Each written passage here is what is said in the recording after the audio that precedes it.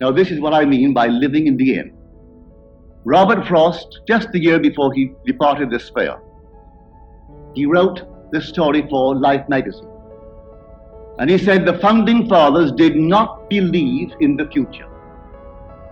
What a shock that they did not believe in the future. They believed it in. He said we are always imagining ahead of our evidence. And the most creative thing in man is to believe a thing in. If I know what I want, when I pray, believe that I have received it, and I will. Well, if that precept is true, literally true, to be accepted literally and fulfilled literally, well then what am I doing not believing? I should actually know exactly what I would like to be, and discovering what I would like to be as against what I seem to be, dare to assume that I am it. And my assumptions or thoughts, if persisted in, will harden into fact. That I know from my own experience.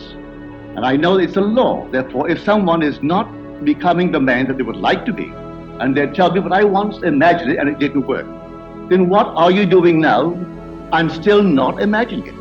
If imagining creates reality, what are you imagining?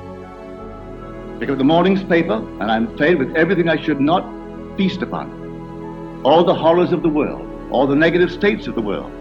After having read it for an hour, then I must either regurgitate or in some strange way rub it out, because I can't go along through life feeding upon such nonsense.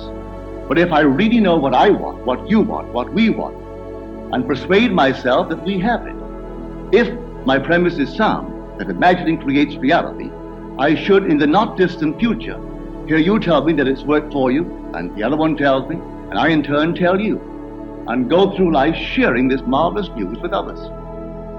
So I say, live as though it were true.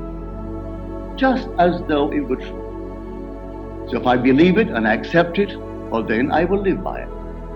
Is there anything in this world that wasn't first imagined? Name one thing or point out one thing in this world for me that is now considered to be real, that wasn't first only imagined. What is now proved was once only imagined. All objective reality is solely produced through imagining.